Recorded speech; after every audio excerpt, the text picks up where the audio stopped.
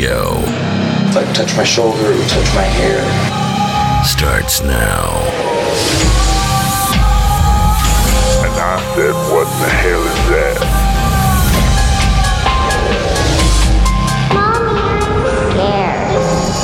Spirits and More Radio starts now. And this is the episode you've been waiting for, live from the Oman house. We are here at David Oman's house, and we're going to be exploring all the crazy paranormal that goes on here. So stick with us. This is going to be a great show.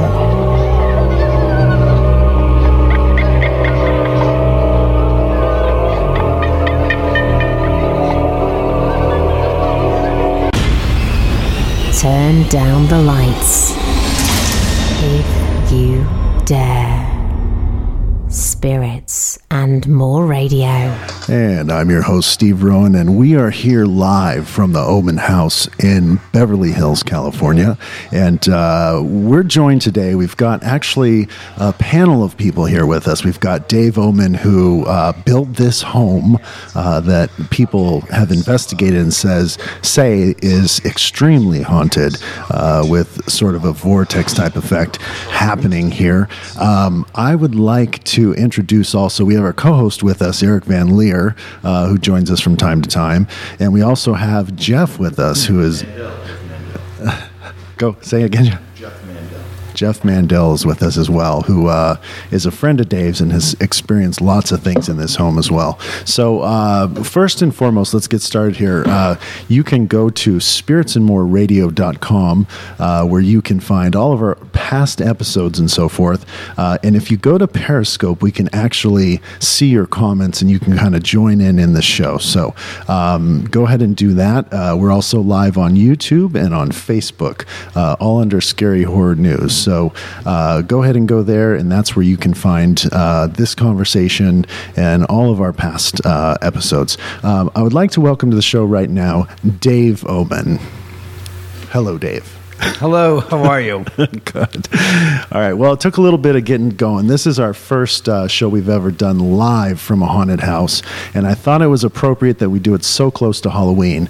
We have people on video that are watching us, so I want you guys to pay close attention, okay? If you're watching one of our cameras via YouTube or Periscope, watch in the background around here, okay? Look for things moving around. Dave has lots of cameras here. Dave, how many cameras are in this house? Inside the house right now we have 16 HD 1080p 3 megapixel cameras with infrared and wired with audio. Okay, so pretty much the whole place is covered. Oh, yeah. Okay, good. Every floor has got at least 4 cameras in it. I think most of the floors, for instance, this floor has got 6 cameras on it. So we're covered from all different angles and sides, and we're pretty much 24/7, so if anything happens here, we've picked it up and recorded it and reviewed it. Great. And I want everyone to pay attention to, that aspect of things, too. I want everyone to know that what they might see on these cameras, even our cameras here that we have, might surprise them. But let's start with you, Dave. Tell us a little bit about yourself. You're here in Beverly Hills. You built this house in '89. Are you from California? Where'd you grow up? Yeah, I was born and raised in the area. And my father found this lot in 1998 in November. As a matter of fact, it's 19 years ago coming up, and told me about it. And he said, come on, we're going to meet me up at this lot. It's $40,000 in Beverly Hills. And I said, $40,000. I said, Dad, either it's a misprint or it's a vertical slope. He goes, no, it's not buildable. It's got a problem with the lot. And the city has basically deemed it's a non-buildable lot. And it's like, so what are we doing going up? It's 8 a.m. on Sunday morning, Dad. So I ended up going up here. Luckily, I didn't. Met him up here, and turns out that this vacant lot was 50 feet frontage, and it went down the slope about 150, 200 feet. And as it turns out, as I told my dad, I said, that's where the Sharon Tate murders took place. And he goes, so? We're here to look at this lot. Very cut and dry. And 3.75 years later, after we bought the lot in January of 1999, we finished the house and I moved in. And it's been a nonstop paranormal roller coaster ever since. But not in the way that you've seen on television or in movies with, people being dragged out of, well, I can't say that. Somebody has been dragged up out of bed, so that has happened. But needless to say, that was one person that stayed here that had that experience. But I mean, outside of that and the experience of Zach Baggins, who got his ass whooped by the spirits here, no, it's all good. After saying all the precursor stuff about everybody else's experience here in the house. Right. Let's go back before this house, though. Yeah. What was your first paranormal experience in life? What was the first thing that stood out to you that you thought, wow, what was that? Did anything happen prior to this house in your life? Yeah, when I was a kid, I think it was when I was about 5 years old, I remember crawling out of my bed and running down the hall to my parents' bedroom in the middle of the night and getting into bed with them and waking up at about 3 or 4 in the morning and seeing an object that was floating at about 4 feet in the air, and it was traveling from my dad's, I guess, the bathroom door on my mom's side of the bed, traveling in front of the bed, a semicircle around the other side of the bed, to the other door, to my father's side of the bathroom door on the other side of the bed. And I remember looking at it going, what the hell is it? And staring at this object that literally floated around the bed. And I remember its colors were blue. I think it was blue, green, and red. And it was flashing. And it was just like a ball of light. And I'm like, what the hell is that? And that was my first experience with the paranormal interaction, so to speak, as a kid. Yeah. That must have blew you away, right? I mean, to see something floating. How old did you say you were? I was about 5 years old when it occurred. Okay. And I have to say that it obviously opened up my brain and my thoughts to curiosity about the paranormal and spirits and ghosts and whatnot ever since that time. Right. And then as you kind of grew up and got older, was there anything that happened to you when you became more of an adult? As an adult, I'd had countless experiences where I would have precognition, where I would hear something, tell me something, almost like a voice in your head telling you something to not do something. For instance, when I was 16 years old, after I lost my virginity to my girlfriend, I was at the house with her at my parents' house, and my friend who lived close by to her was driving his girlfriend home because we were on a double date. And I said, look, take her home. And she said, I think her name was Marcy, and she says, no. She goes, I want you to take me home. And it's like, no, Glenn lives next door to you, right down the street from you. Let Glenn take you home. And the spirit voice said to me, goes, no, don't take her home. And I ended up getting coerced into taking her home. And I ended up having a little bit of a car accident where I totaled my car after I just spent some $1,500 rehabbing it and setting it all nicely up. So needless to say, I had one of those experiences and a few others that were on the same kind of a line where it said, don't do this. Or when I was 21, I had a birthday party and this neighbor came in. And at the moment he came in, the spirit said, something bad is going to happen to you. And he is going to be directly involved. And that was at 8 o'clock at night. Fast forward to about 2 in the morning, 6 hours later, I'm out on in the kitchen, and I'm looking out on the patio, and there he is with a silver crystal-lead dessert goblet, that my aunt had sent my mother. And he's holding it in his hand, and I'm thinking, O-F. So I said, Danny, to give me the goblet. So I placed my right hand on his right hand, and I put my left hand right under the goblet to catch it. And I said, Danny, give me the goblet. And I looked him straight in the eye, and at that very moment, I saw flames in his eyes. And at that very moment, he managed to take the crown of the goblet with his index finger and his right thumb in his right hand and squeeze it. And supposedly you can't break a a circle. Well, he managed to shatter it into 3 shards, one of which went through my left palm. And as I'm looking at now, I must have about a 2.5-inch scar on the fleshy part of my hand where the shard literally went through my palm and lacerated almost all the way down to the bone. They rushed me to UCLA Medical Center after they got him out of the house, and the doctor said, it's a miracle. I said, what? He goes, you're a millimeter from severing the tendon of your left thumb to your wrist. And he goes, as it is, you're just going to have numbness in your finger for the rest of your life. And that in itself goes back to what the spirit said to me before. So yeah, I've had a multitude of experiences with the paranormal since I was a kid and young adult. Yeah. Would you say that, a lot of people call these voices, where you get direction. I've had that experience, and I'm sure you guys have as well. You'd think of it as your intuition telling you, don't go this way, go that way. Is this more than that? More than what we would refer to as intuition? I would have to say that it was clearly, definitively a voice. It wasn't like, oh, I think I'll do that. No, your conscience just said, no. This was external, separate from myself as a being, as a human. It said something bad is going to happen to you, and he is going to be directly involved. The same thing with the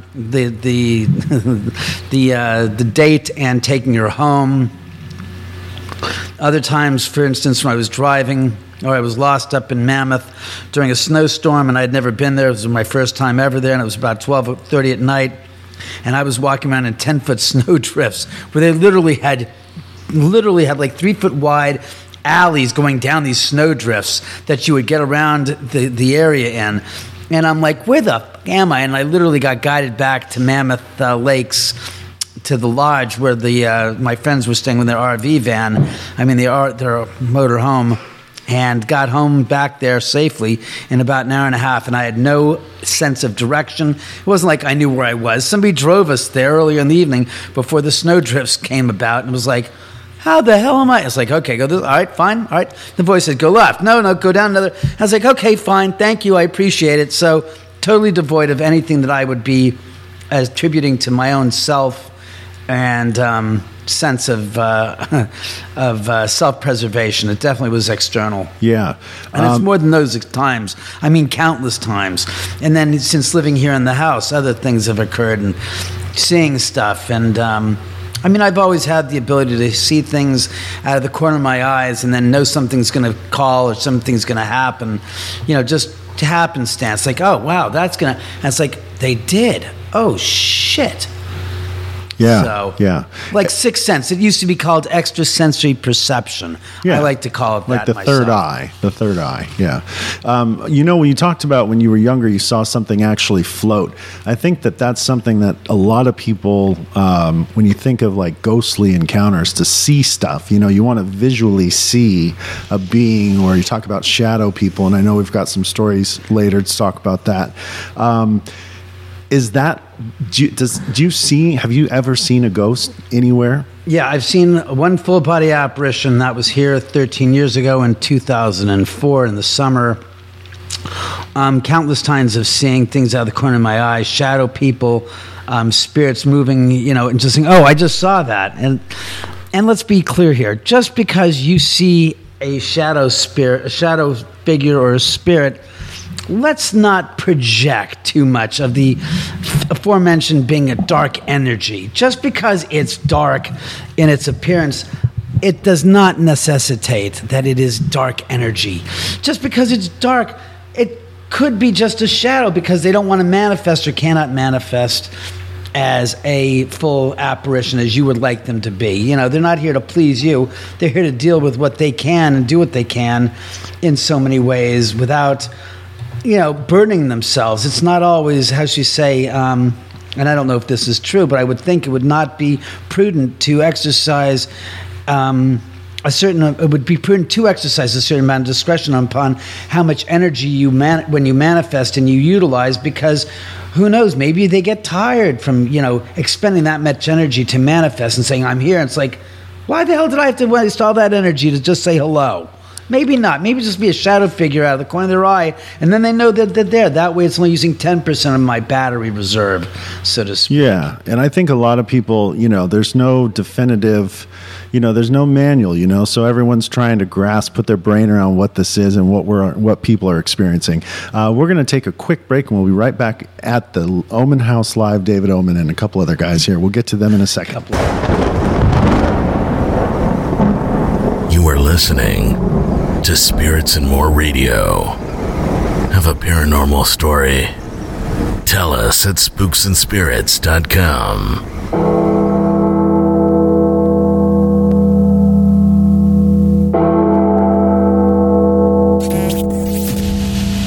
Spirits and More Radio. Listen to it, or I'll come over there and put my boot all up in your ass.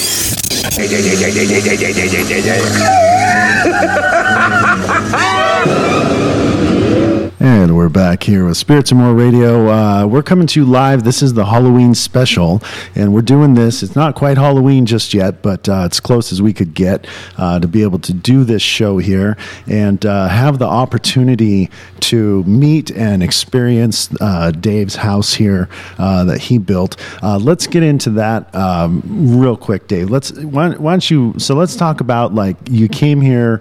You kind of touched upon that a little bit in the beginning, but let's hear about the construction. So you guys decide you're going to buy this land, and you probably hired an architect or something and designed this place. Maybe not. Maybe you designed it. Not my dad. But you're going to... Paul decided he was going to do the architecture and design himself. God rest his soul. Well, there you go. So your father was in the construction business. My father was a builder, architect, designer, realtor, what the hell else? Plumbing designer. Yeah, a jack of many trades, or a Paul of many trades. I see. So tell us the story. You bought the land. We bought the land. It was $40,000, and within a couple of months, my dad came up with some design ideas. Originally, they only wanted to make it a 2-story house. And I looked them square in the eye, my mom and my dad. I said, "What the flying?" I said, "Come on, were you serious? What the hell was that?" Excuse me, what was that? Do you know? I heard it. It sounded like something electric. Right there? That thing isn't... That was the water on that was the refrigerator doing the ice maker. But I don't know what the hell that was. A sound. I thought it was this antique clock thing. An antique clock thing hasn't worked in years. Piano's downstairs, right? No, it was right here. Well, then that was the piano. No, I'm saying the piano is downstairs. Yeah, piano's downstairs. No, it wasn't piano. I don't know what the hell that was. So as we were saying, he designed it, and I said 2 stories. I said that makes no sense. I said you've got 70 feet below that's empty space. I said you've got a ceiling for a 3rd and a 4th floor. So finally we decided to make it 3 floors, and then they said, well, if you later on you want to, you can build and develop a 4th level, but we're not going to put in the money for that. We think that's a waste of money right now, and you should save your money and use it wisely. So we ended up with 3 floors, but he designed it. The structural engineer went through it and said, "Look, Paul, I really would think that considering where the house stands in Southern California, you should really look into putting in some reinforced steel." And by that, it ended up being that he wanted to put in 4 steel I-beams. You call them girders. When you see... when you see skyscrapers, you see those steel I-beams that are probably about, what are they, 14 inches wide, and they look like an eye that's made out of steel, and they weigh, a couple of like 500 pounds each.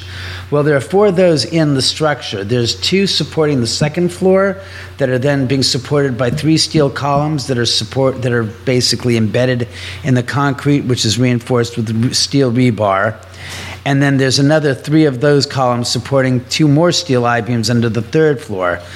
And you've also got this 30-foot wrought iron staircase that my dad decided to throw in. Well, as a result, there's a lot of steel in here, and it's a lot of reinforced rebar.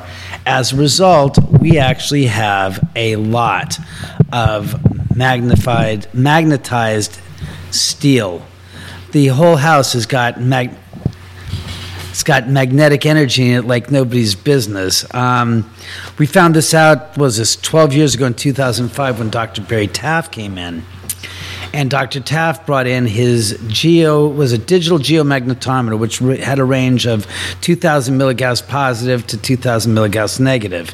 And what Barry said, he goes, look, if this meter goes off, hits 2,000 milligauss, that is not to say that it could not be registering higher than 2,000 milligauss.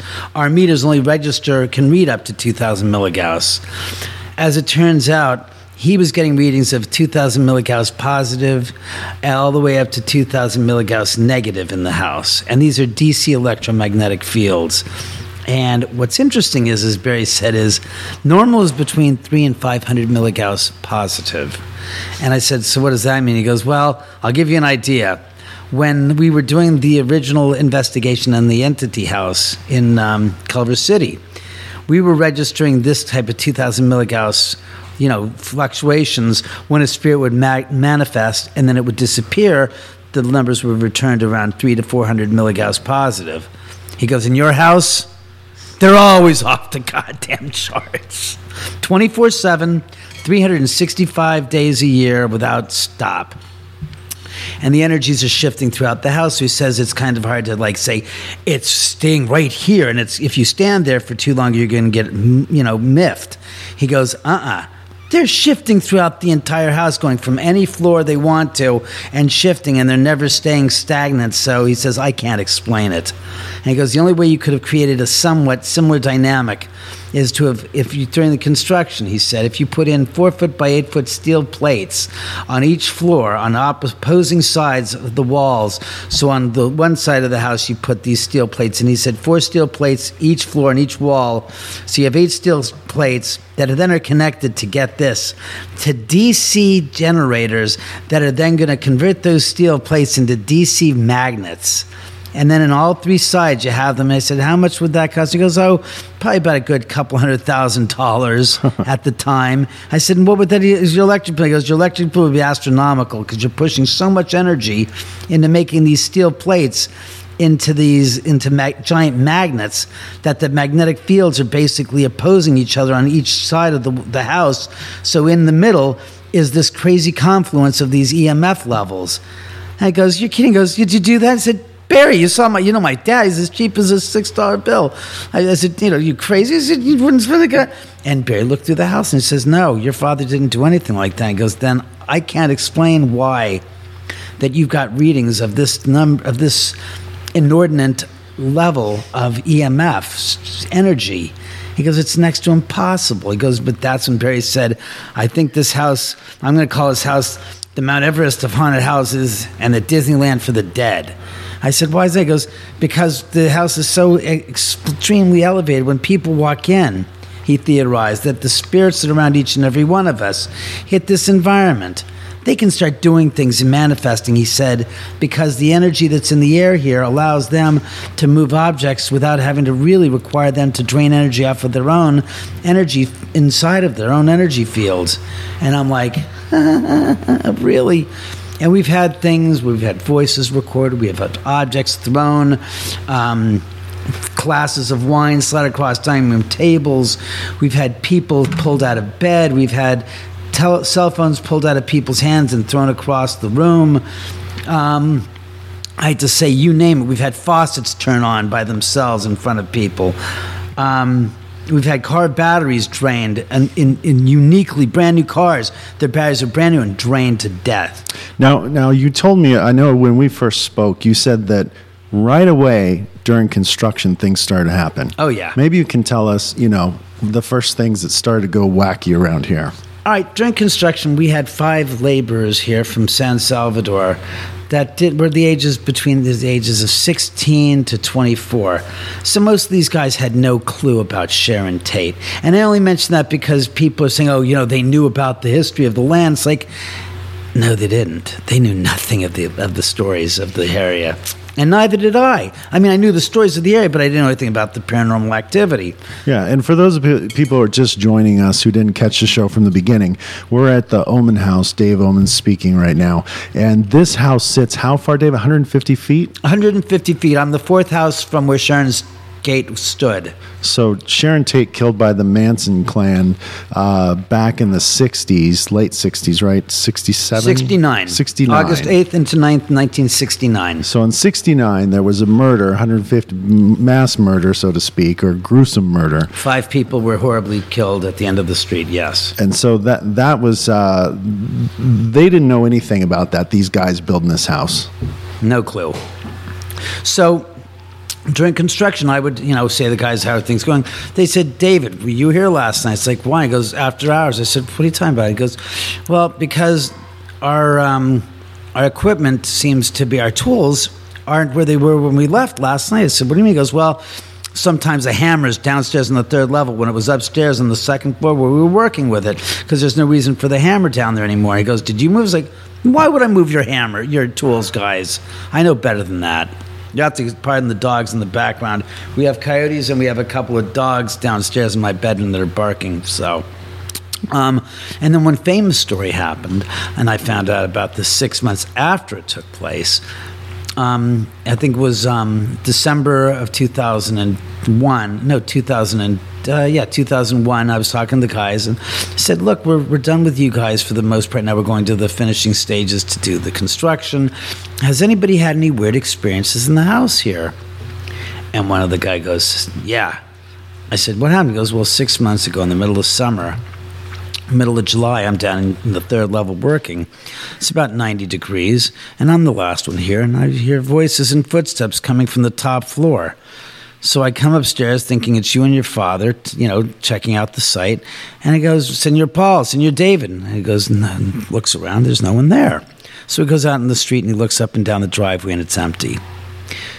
He says at that point, he says, all right, I must have been hearing voices from next door or something, the neighbors.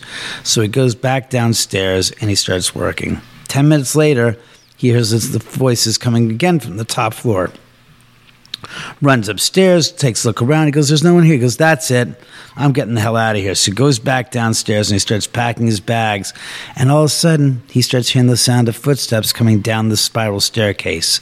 He says they're getting louder and louder until they got to the very bottom of the landing. And he looks and he says, there's nothing there. He says, and all of a sudden, this ice-cold breeze comes whizzing across the back of his neck, say about 2 inches wide. And he says it's just like ice, but it's just only on his neck. He says all of a sudden his hairs on the whole entire of his body start sitting straight up. And he screams out, dos míos, llame boy, which means, oh my God, I'm leaving. And he did. He didn't come back here for 6 weeks. And I said, that's when you told them you were sick and you were taking care of your sick mom in El Salvador. And he goes, yeah. I said, I remember that because I ended up waiting for you to put the goddamn tiles in the master bathroom. And I said, damn it, I can't wait forever. So I put them in myself. Needless to say, the entire house has got great tiles, except for the master bathroom where they're a little bit askew and a little taller than others. And it's like the pattern doesn't make any rhyme or reason to the natural marble. And it looks like it. So if people don't believe me, come take a look at my master bathroom and you tell me, does this match the rest of the house for quality? Because it sure as hell doesn't look like it to me. So you've experienced, now you live here all the time, but when guests come in, people come and visit, and I'd like to get to Jeff, who I met today. Let's scoot that mic over a little bit. You'll share with me? I'll share your microphone. There you go. Okay. Just take it and do with it what you will. Well, so Jeff, now you, I just met you today, and you kind of told me your story. You're a witness to the paranormal activity in this house. Maybe you can I've witnessed share a lot of paranormal activity in this house. I have so many stories, I don't even know where to begin. I could tell you ones I haven't even told you yet. Yeah, let's start with the beginning. So you didn't know Dave. No, you came here somehow. A producer who I was doing a documentary for was doing publicity for this great horror movie that David had made, and I started having things happening in my own house. Now, they've been going on my whole life. You asked David I have memories of things going back to 3.5 years old, but my parents always explained it to me. Oh, that's a car going by. Oh, that's an earthquake. Or, right. But there were things that but I was raised to be a skeptic. and one of the great things about coming here and having it open up is now I'm suddenly remembering all these things from my childhood. Oh my God, no, the cats didn't do that. They couldn't have gone up on the shelf and taken that folder out and opened it on the bed for me. Things like that. But I came up here to meet a paranormal researcher on Halloween night, 2006. And a lot of things happened, but the last thing that happened, there is an energy in this house. You've both felt. Eric's felt it. You felt it. You felt the varying. So after a while, it does have an effect on you. And I was trying, and I left my girlfriend alone on the first floor. I was down on the third floor, and I thought I've been down here too long, and I started to go up. And this fella, who's a nice guy who I had met earlier, was just in front of me, manic, just, and he couldn't stop talking to me about what was going on in the house. And I said, yes, but and I would step to go by him, and he would step to block me. This is on the second floor. And so I said, okay, I'll hear him out. And I hung my hand over the railing, and all of a sudden I was aware of a twitch in my hand, and it wasn't a twitch. Something was yanking on the keychain. Huh. From the center, from the center down the staircase. And I yanked it up, and all the keys came off the chain. And there's little, and I stress this is a toy switchblade that's only about an inch long. And it had been stuck, and it had never opened. And it opened and flew and hit me in the stomach. And then landed on the ground. And I thought, wow. And I gathered everything up. I put it back together. I came upstairs. My girlfriend is standing very close to where we're sitting right now. And she had this look on her face. She says, we have to go. We have to go right now. Huh. And I can tell you what happened to her. But I said, no, you don't understand. You know what just happened to me on the staircase? And at that moment, all the keys came off the keychain. She saw, witnessed as the switchblade opened up and hit me on the stomach again. Wow. So I said to David, well, can I come back? I'd met him for the first time that evening, and it was a great bunch of people here, and David was friendly. I said, David, can I come back and bring my camera? This is 2005, so there weren't all these paranormal shows that we have now that are so pervasive. No offense to you. I think what you're doing with this cross-platform thing is great. But so I brought my camera back the next time, and I started coming back. I was here maybe 3 times a week, sometimes on a weekend for a party, for almost just 2 months short. August, September, October. No, 4 months short of 5 years. My last visit here for a while was August 9th, 2009. I see. So I have 300, 400 hours of. There is something on every moment of that film in terms of what people call EVPs, but you will experience some of them tonight, I'm sure. Yeah.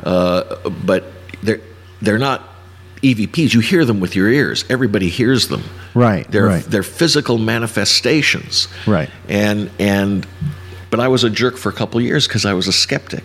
So I'm getting this evidence. I'm collecting the evidence. I have it in front of me, but I'm making jokes about it. And you said to me earlier that you were a member of a skeptical society. Yes, I was a long-time member. I was with Michael Shermer's California Skeptics when they began, because I was with the former group, the Southern California Skeptic Society, and James Randi and Joe Nickel and all these people who I now have not as much respect for anymore. Once it's happened to you, there's now you could turn on any crazy show in the afternoon and hear somebody telling about how Santa Claus appeared, and my default is now to believe them. Because everything has happened here.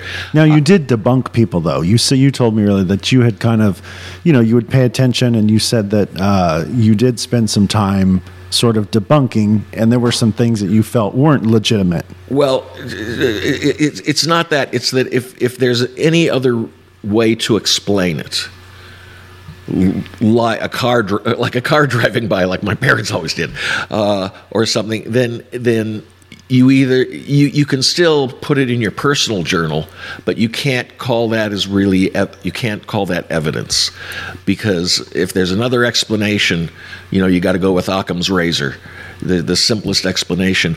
But so I was pretty haughty for a couple of years. I was a jerk, and then I recorded a voice that said to me, "Okay, let's try to talk.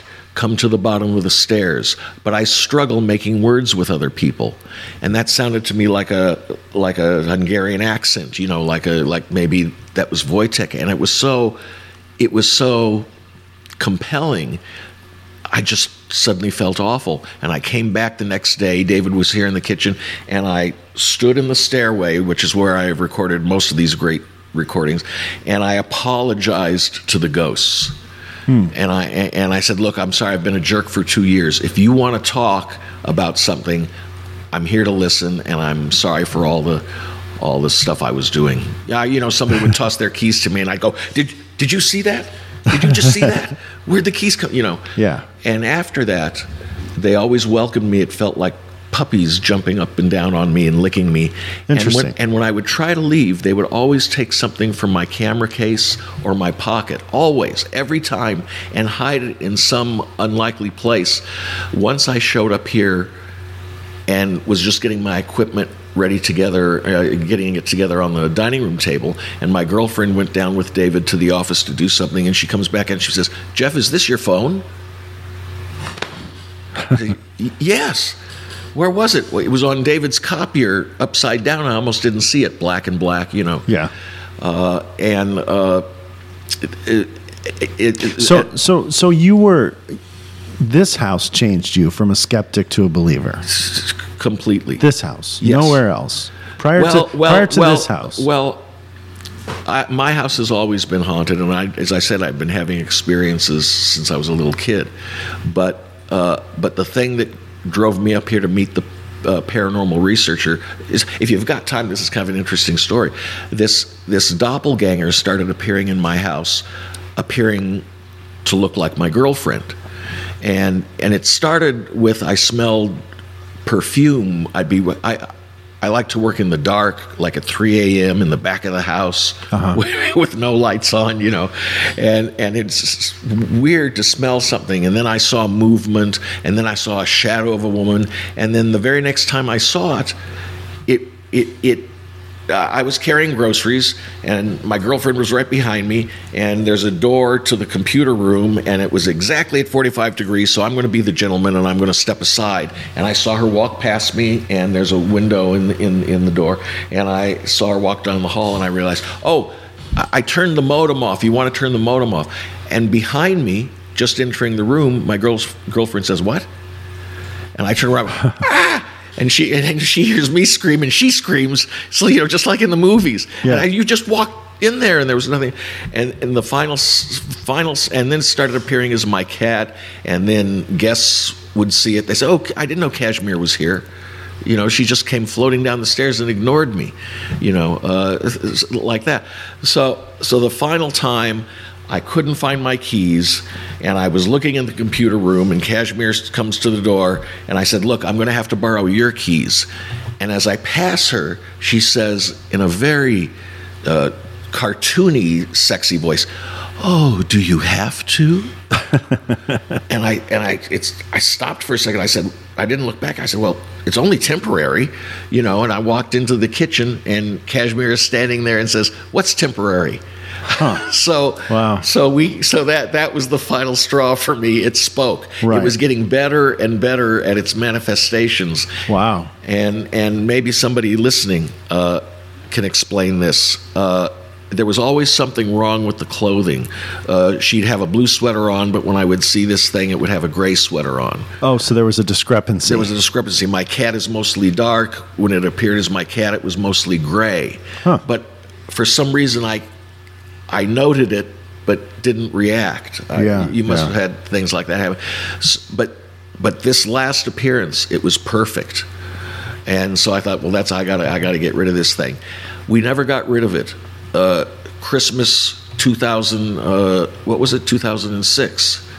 There was the Sri Lankan tsunami. I came out on Christmas Day midnight, Yeah. and I looked up in the sky here in LA and I saw this huge ring. And I thought, my gosh, it looks like the Earth's shadow. How can we be seeing? It was a full moon. Yeah. How can we be seeing the Earth's shadow? I called my friend up in San Mateo. Step outside and look outside. She says, what is that? It's this huge ring. The tsunami had splashed water up into the stratosphere. Wow. And it froze, and it created for a few hours, I guess, this thing. And they said in several reports that the Earth rang like a bell. Huh. And after that night, all the activity at my house stopped. Interesting. So I came up here to get it. Wow. Huh. All right, you guys, we're going to take a break and we'll be right back. We're going to talk to Eric Van Leer about his experiences here at the Oman House.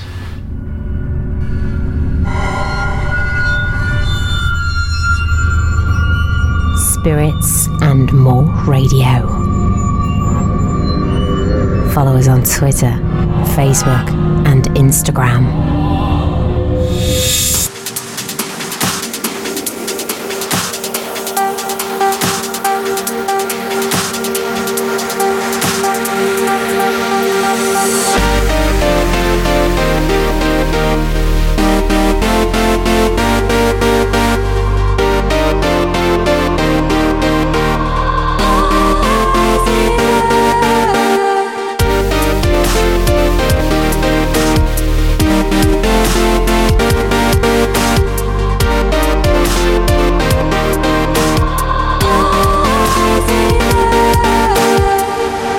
And we're back with Spirits and More Radio coming to you live from the Oman House. This is our Halloween special, and we spoke with Dave, and I don't know where Dave is. Dave somewhere, but Jeff just told us some of his experiences here in the house, and we have Eric Van Leer here as well, who you guys should know well. He was our very first guest on episode 1, and he's joined us on a few other episodes, and I wanted him to be here for this because I know you've been to this house, Eric, many times, right?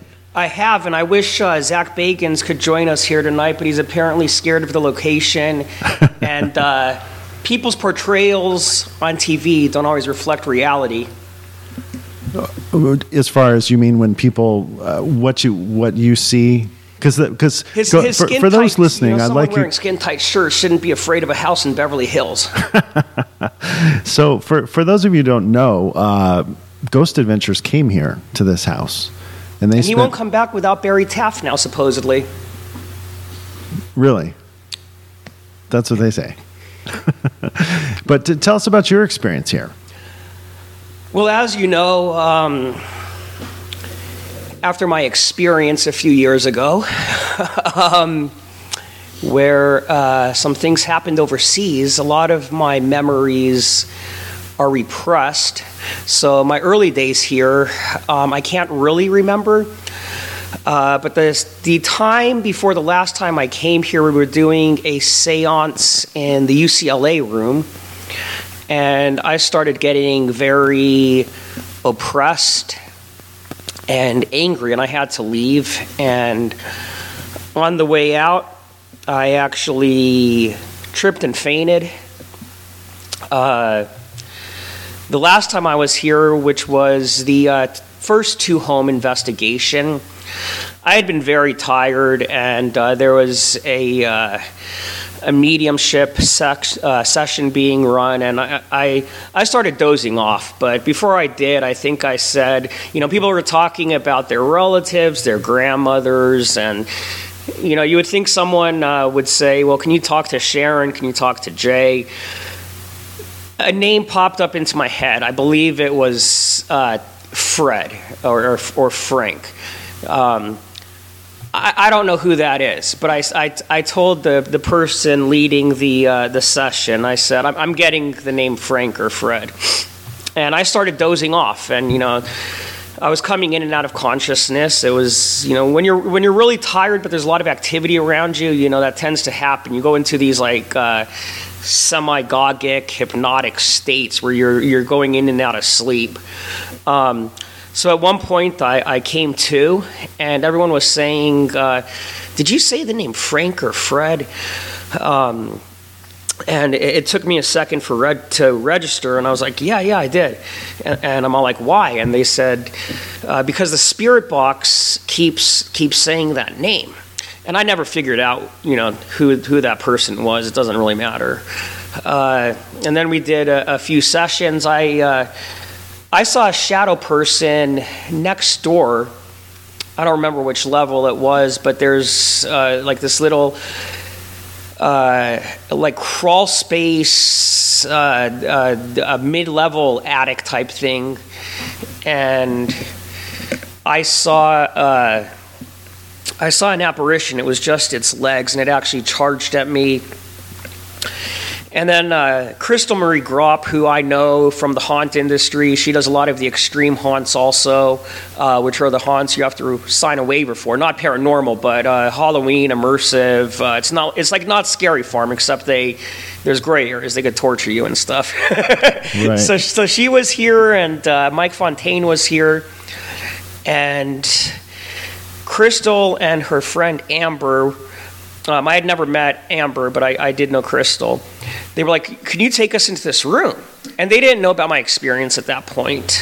But the same thing happened. This like torso-less body charged at Amber, and it kind of, obviously startled her. And then we also had a session. And when you say you saw a pair of legs. It was a pair of legs, yeah. Running, just materialize or come around the corner, or? Well, when I saw it, it had seemed to come from, you walk in and it's like this area straight ahead. It looks, I don't remember, there's like pipes or something in there, or electronics, utilities. Yeah. And to me, it had seemed to come from, I believe, like from in front of me. It's hard to explain. It was like interdimensional. It came from the front, but then it also came from the side at the same time. And then when it happened to Amber, it came from the side, which is where I had seen it also. I did see her reaction, but I didn't see it the second time.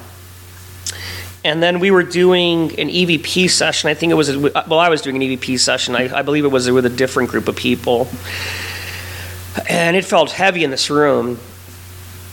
And we got an EVP, which at the time I thought said, it's the monster.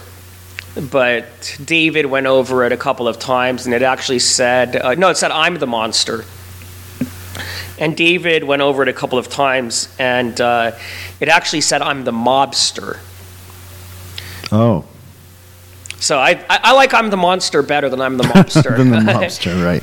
I grew up liking, and having all, watching all the Goodfellas and stuff, so I like that whole, vibe, but I think I'm the monster is a little bit more unique. Well, and that brings up, I wanted to, I don't know where Dave is. Would you mind go and see if you can find him? Because I want to talk about that EVP that he captured just a couple, like in the last week. I also want to mention I feel bad. I talked about my paranormal experiences, but nothing that's happened here.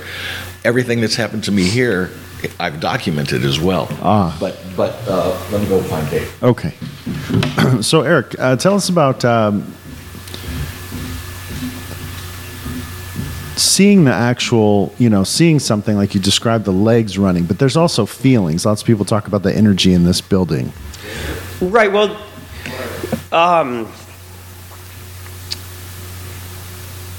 what creeped me out was the time before last that I was here, because I started getting very oppressed and feeling violent, and then we're sitting in a group at a table, and I felt. And this happens to me, I'm an empath. I do have some mediumship, psychic abilities, whatever buzzwords you want to use. Right. And I haven't acted out on anything yet, knock on wood. But when I get these oppressive feelings, it's like I want to hurt someone, And that's why I had to. Did you open the store? No. Well, damn it. Go ahead, Eric. So I didn't open it. I didn't open it. We're having some kind of feline situation. Yeah, the cat. So I got oppressed, and that's why I left, because I didn't. I'm a lot of times being as in tune to the paranormal world as I am, I'll have a lot of things happen to me on a personal level. And when I had this oppression... You're talking about here at this house, yeah, right? Yeah. Well, I mean, just in general, but here at this house specifically, yeah. Yeah. So when this happened, when I got oppressed, I had to leave, you know. Like I said, I've never acted out on something. Right.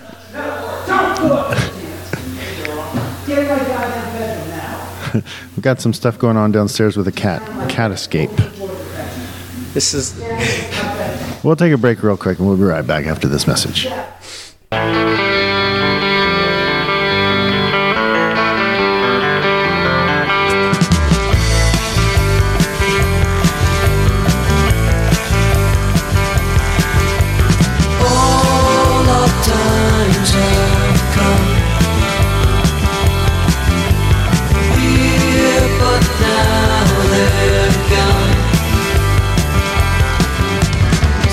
Don't feel the reaper, nor do the wind, the sun, or the rain. We can be like they are. Come on, baby, don't feel the reaper. Baby, take my hand. Don't feel the reaper. We'll be able to fly. Don't feel the reaper. Baby, I'm your man. La la la la la. La la la.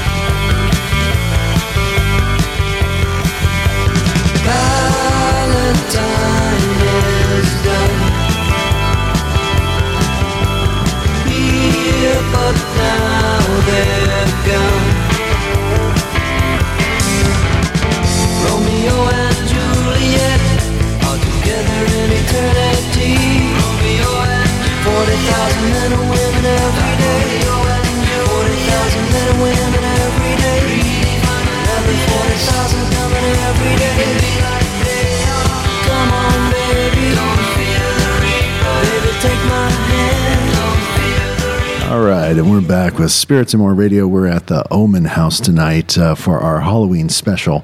And we were talking with Eric Van Leer. We had a cat escape for a moment, so we had to get that wrapped up. But Eric, you're back with us. Let's wrap up. So one of the epic things about the Oman House, and I'm always busting his balls about it, David loves his animals, but his reactions with his dogs and cats is epic. So like I was saying, I got oppressed. I've never. Let me rephrase that. He fainted. Cut the crap. He fucking fainted like a goddamn rag doll. We all commented about it. We was down the third level during the middle of an investigation, and there he is. Here we go. And there it's like, boom. I'm like, what the fuck happened with Eric? And he just splattered right in the floor. Really? I was He like, was that passed out. Jamaican? And then Steve said, because Eric's been known to faint at other locations as well. And it's like going, does he make a habit of this? I said, no. He goes, he's been at other locations, and sometimes he's had fainting spells. It's like, okay, I've never had anybody faint in my house, regardless of what Barry Taft said on the show. But unlike certain people, here I am. Let me take that back. So I have... No, he's not here. You're right, you're not here. Take it back. I have acted out on being oppressed once. It was with one of my main investigators. It was on a high-level case where we found out, myself and Rob Hernandez and someone else, through mediumship and psychic abilities, what have you, we found out it was a drug overdose. There was a lot of heaviness. It was in the Antelope Valley. I got possessed, and I pushed Fidel against the wall, and he's a big guy. So I have acted out against that. He was understanding. He wanted to help me. That was the only time. But at the house, I did become oppressed on that occasion, and then, like David said, I fainted. I see. I want to talk about the EVPs or the voices, because it was 1 week ago, Dave, that you put 3 weeks. 3 weeks now. Okay, it's been 3 weeks. But one of the last things that you can find. Why don't you tell everybody where they can find your YouTube, because that's where they're going to be able to hear this for themselves. Yeah, if you want to, you can go to my YouTube channel, which is youtube.com/David Oman. Did he just lock the door when he left the house? I think he locked the door on himself. But all right, so in a few seconds, we're going to hear a knock, knock, knock, and Eric's going to be out there. Well, that's another thing I forgot to mention. Beyond just EVPs, which we've gotten, of human beings speaking. We've had dogs barking. We've had cats. Well, I have cats, but we've had cats meowing that were not in the room where we were. We've also had knocks at the front door. And then we'd go to the front door and there'd be no one there. Just before you guys arrived tonight, 10 minutes before you rang the doorbell, I was up here by myself, and there was a rap on the door. And I yelled down to David, "David, I think they're here." And I ran and I looked up, and there's nobody on the street either way for 100 yards. Right. And you guys got here at about 10 minutes to 5. Yeah. We can look that up on the video cameras on the monitors there. Yeah, and we're going to talk about that. We're going to talk about how I'm going to show, as a matter of fact, I'm going to swing my camera around right now, and I'm going to show you guys. Take a look at that. For those of you, sadly, if you're just listening to the audio, you can't see this. But if you're on Periscope or YouTube or Facebook, look at those cameras. These are all the cameras that David has installed, so that. Run through the cameras. See, that's us here. So this is. The cameras here. That's me. You see me waving. That's one on the wall in the let's see. That's in the living room. We'll go over here to this camera, and there you can see Jeff, and there you can see Steve. Wave for the people. There we go. You can't see me. That's the pass-through. You can see that. And there's Jeff, and that's my living room. And I'll go to the next camera, and then this is looking down. You can see there's Jeff there, and you see somebody's also coming. See, there's Jeff's putting his hand on his head. That's basically the living room. Then, of course, you have. Let's see if this one comes up. There you are. There I am. Hi. Where am I? Where am I looking? That's that camera there. That's there. And you can see, of course. Right behind you is Jeff, and you can see Steve there as well. And we've got a camera also on the figurines. There's the wall camera that's covering that. Is that Eric? I think I hear Eric stumbling. Eric? And there's my bedroom with my 2 dogs and my 3 cats are in that room. There's the second floor hallway.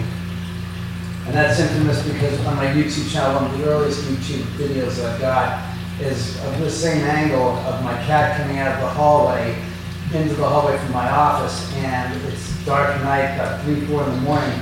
And we have the infrared light on, and the cat's tracking objects that are floating up and down that hallway. It's called Tess Has to Deal with Some Ghosts. It's probably about, let's say about 8, 9 years old now, but it's an incredible video. And the cat was very aggressive towards laser lights and flashlights. Now wait a minute, go back there, because was that Eric at the front?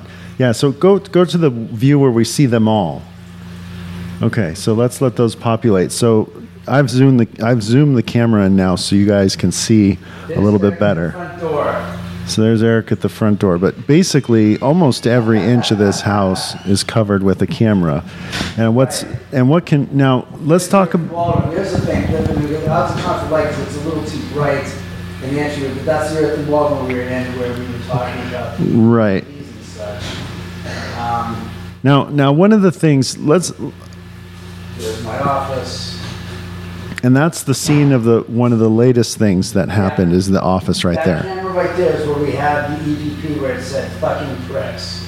Right. So if you go to David's YouTube channel, you can hear that for yourself. But essentially what happened, it wasn't, as Jeff said earlier, it wasn't like it was a voice that that was not audible that got captured on audio. This was something that David heard.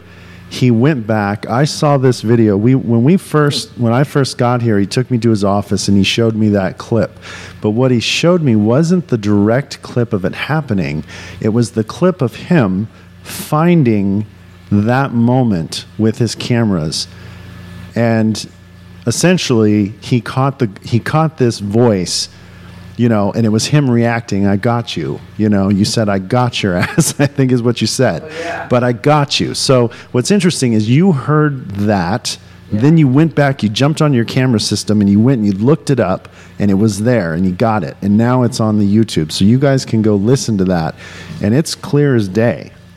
That voice that you hear is clear as day. Yeah, it's amazing. It's absolutely amazing. I was just shocked. I was impressed, but I was shocked that we actually captured it. It was one of the most insane videos. Like I said, I captured the man saying, what is he saying? He's saying, "This is fucking pricks." And my response is, okay, who are the fucking pricks? I can only be one person. So if I'm a fucking prick, you're referring to me. But you said fucking pricks. Who are the pricks? That was the curiosity about the paranormal. When they did that, I was like, well, what are you talking about? Can't be me. In my estimation, I have EVPs or vocal manifestations. You hear them all, where they're talking to each other. Wow. And I even have one from this house. From here. From here. Yeah. From this. This is the only place where I've shot video to capture it. Okay. And so you've got now. This is now.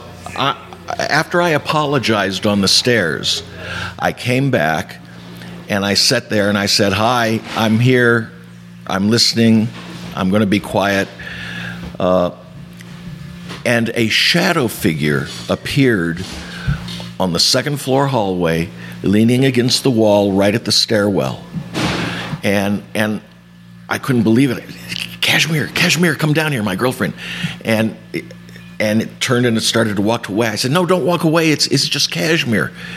And I asked her what she saw before I told her what I saw. We both saw the same thing. He looked over his right shoulder, he turned around, he walked back, and he just leaned up against the wall. And so I started talking, and there are many voices that are going. This is the soundtrack is straight off my camera, PCM file. Okay. But when I talk, I'm right by the camera, so I'm much louder. And then on top of it, I'm taking this from a video where I narrated further. So I'll try and we'll just play it. This is I finally heard his voice clearly. I hear you.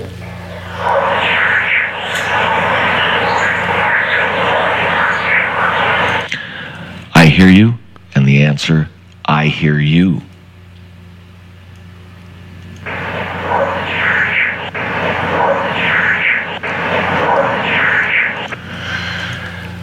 That's pretty interesting, isn't it?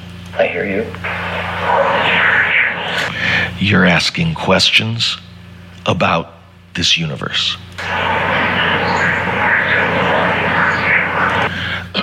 I hear you. So that's right. That one. Yeah. Later on, I thought I asked, "Who are you?" What I had actually asked, because I felt that was Wojtek Frykowski. We had this feeling that they were always here together as a group, so we always thought of them as our four friends. I see. And I could and get that. For people who don't know who that is, explain. There were 5 victims that night of the Manson family, and even to this day, I try not to go back to those murders and don't want to learn anything. But Jay Sebring was killed. Jay Sebring, when I was in junior high, cut my hair twice. He was a friend of my aunt's. Wow. I thought that was interesting.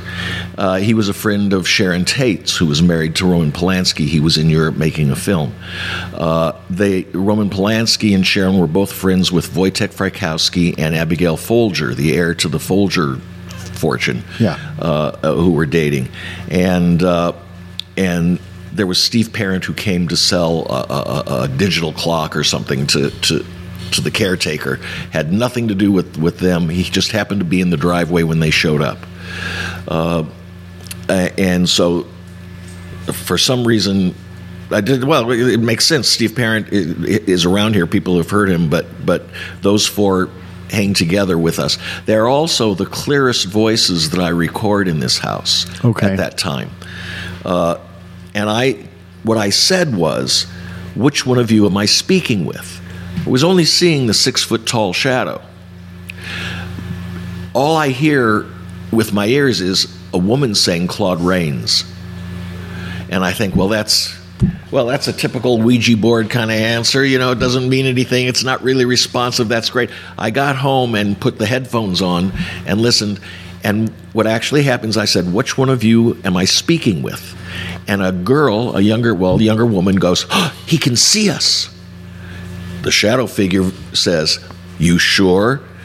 Another woman, an older woman, says, Claude Rains. Claude Rains played the Invisible Man. Oh. And Universal back there in '69 re-released all its horror movies. And you sure that Roman Polanski Roman Polanski in a film, people who were up on the latest hip things, they would have seen The Invisible Man in a theater probably with Claude Rains because it ran here in Westwood. So she goes, oh, he can see us. You sure? Claude Rains. And the Wojtek figure says, he certainly can't see us unless everybody effed it up. He said the actual word. I'm censoring myself. Yeah, thank you. So you have because I think David has a different feeling about whether or not the spirits from the murder scene have gravitated over here. Here's what happened, and this is my theory. Yeah. But they tore down, the producer Jeff Franklin built that huge mansion up there now where the murder site was. And the construction started a little before then, like a year before then. They leveled the hill. Every day I was here, there were bulldozers going up and pile drivers. And when did this happen? When did they bulldoze down the house? For those of you just joining us, because we redid our broadcast with a new title. Welcome. This is Spirits and More Radio. We're at David Oman's house, which sits 150 feet away from where the Manson family murdered Sharon Tate and others.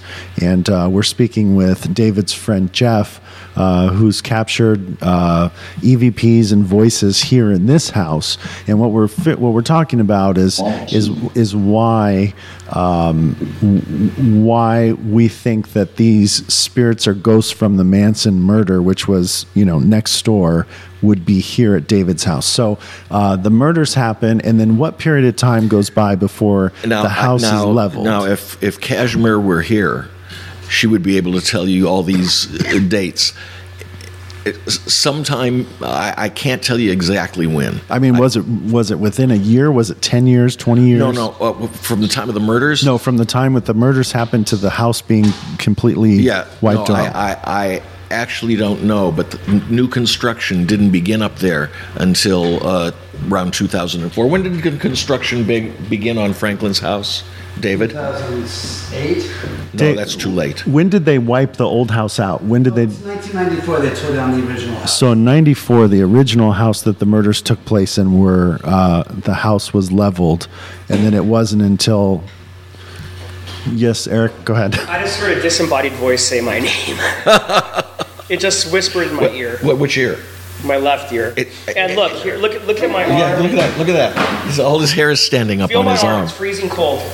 Wow. What? I am ice cold right now. I am ice cold. That's strange.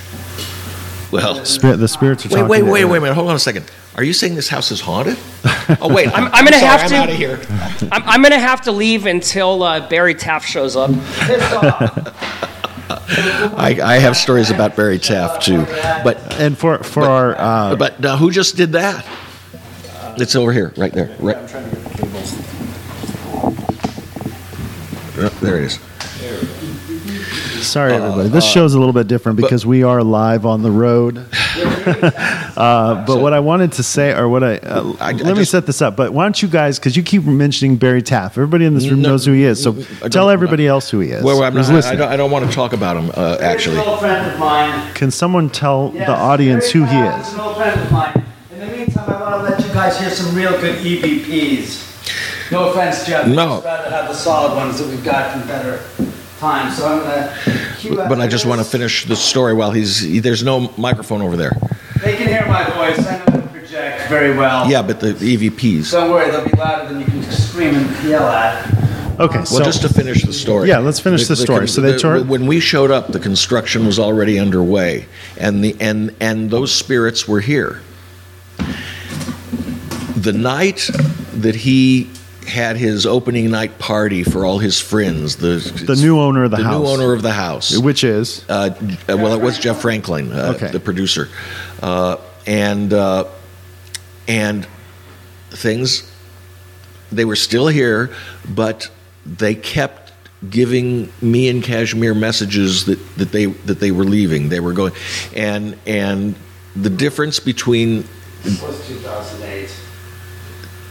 the difference between the energy when I was here while the construction was going on. I've been back here now, getting back in touch with my friend David after a 8-year hiatus,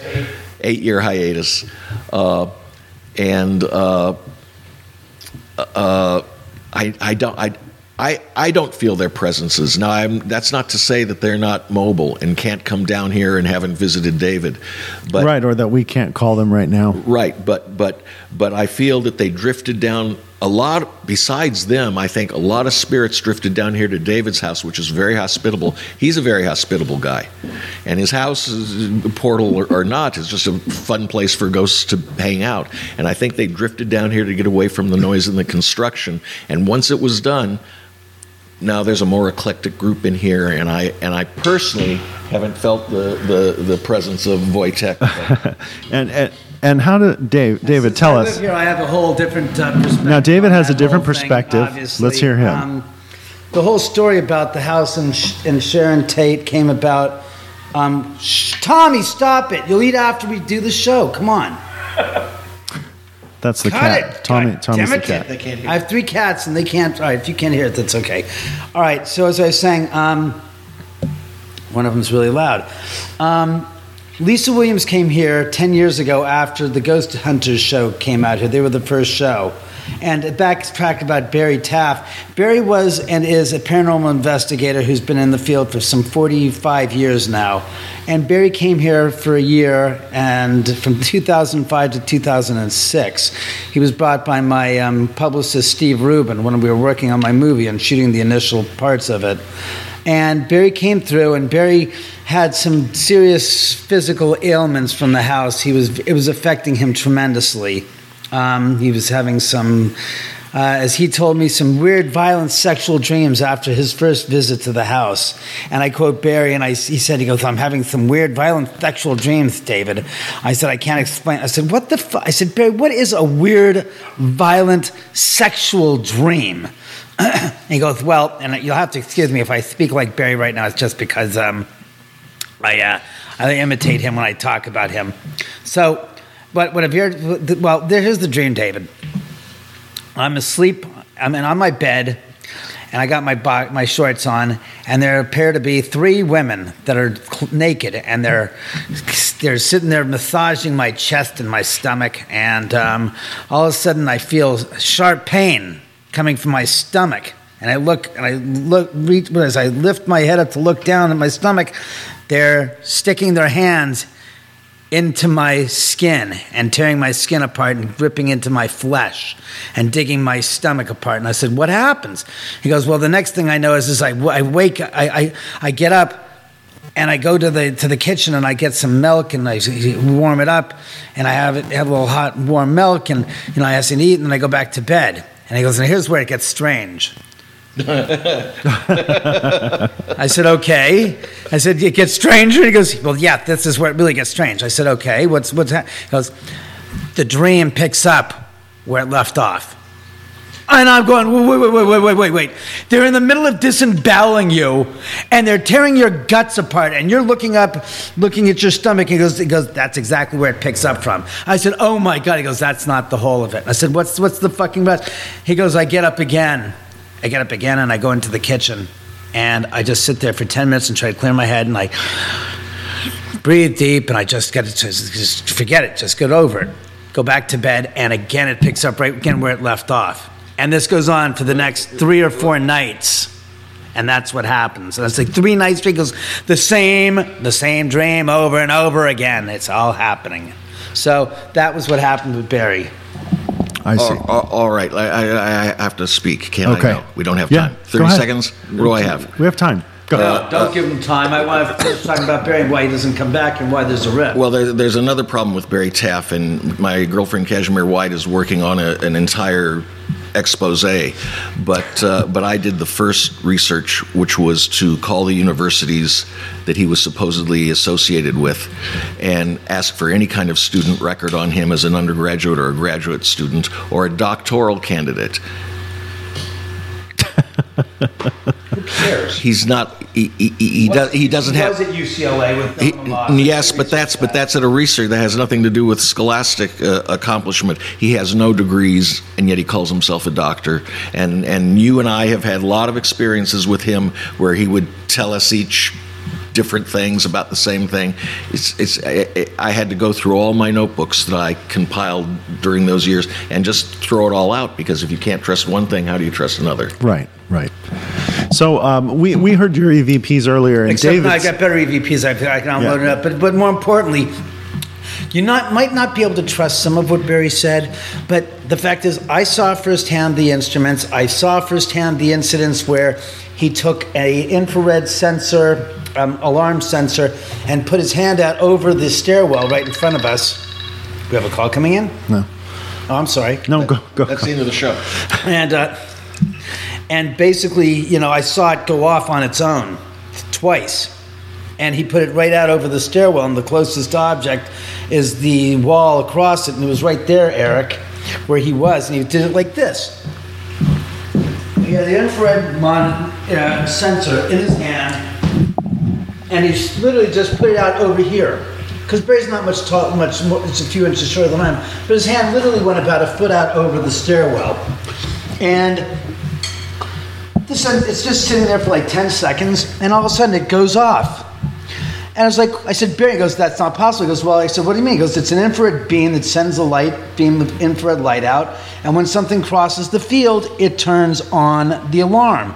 And I'm like, no way. And he goes, I don't believe it either. And so he resets it, he does it again, and 20 seconds later, it's set off again. I said, okay, I believe it now.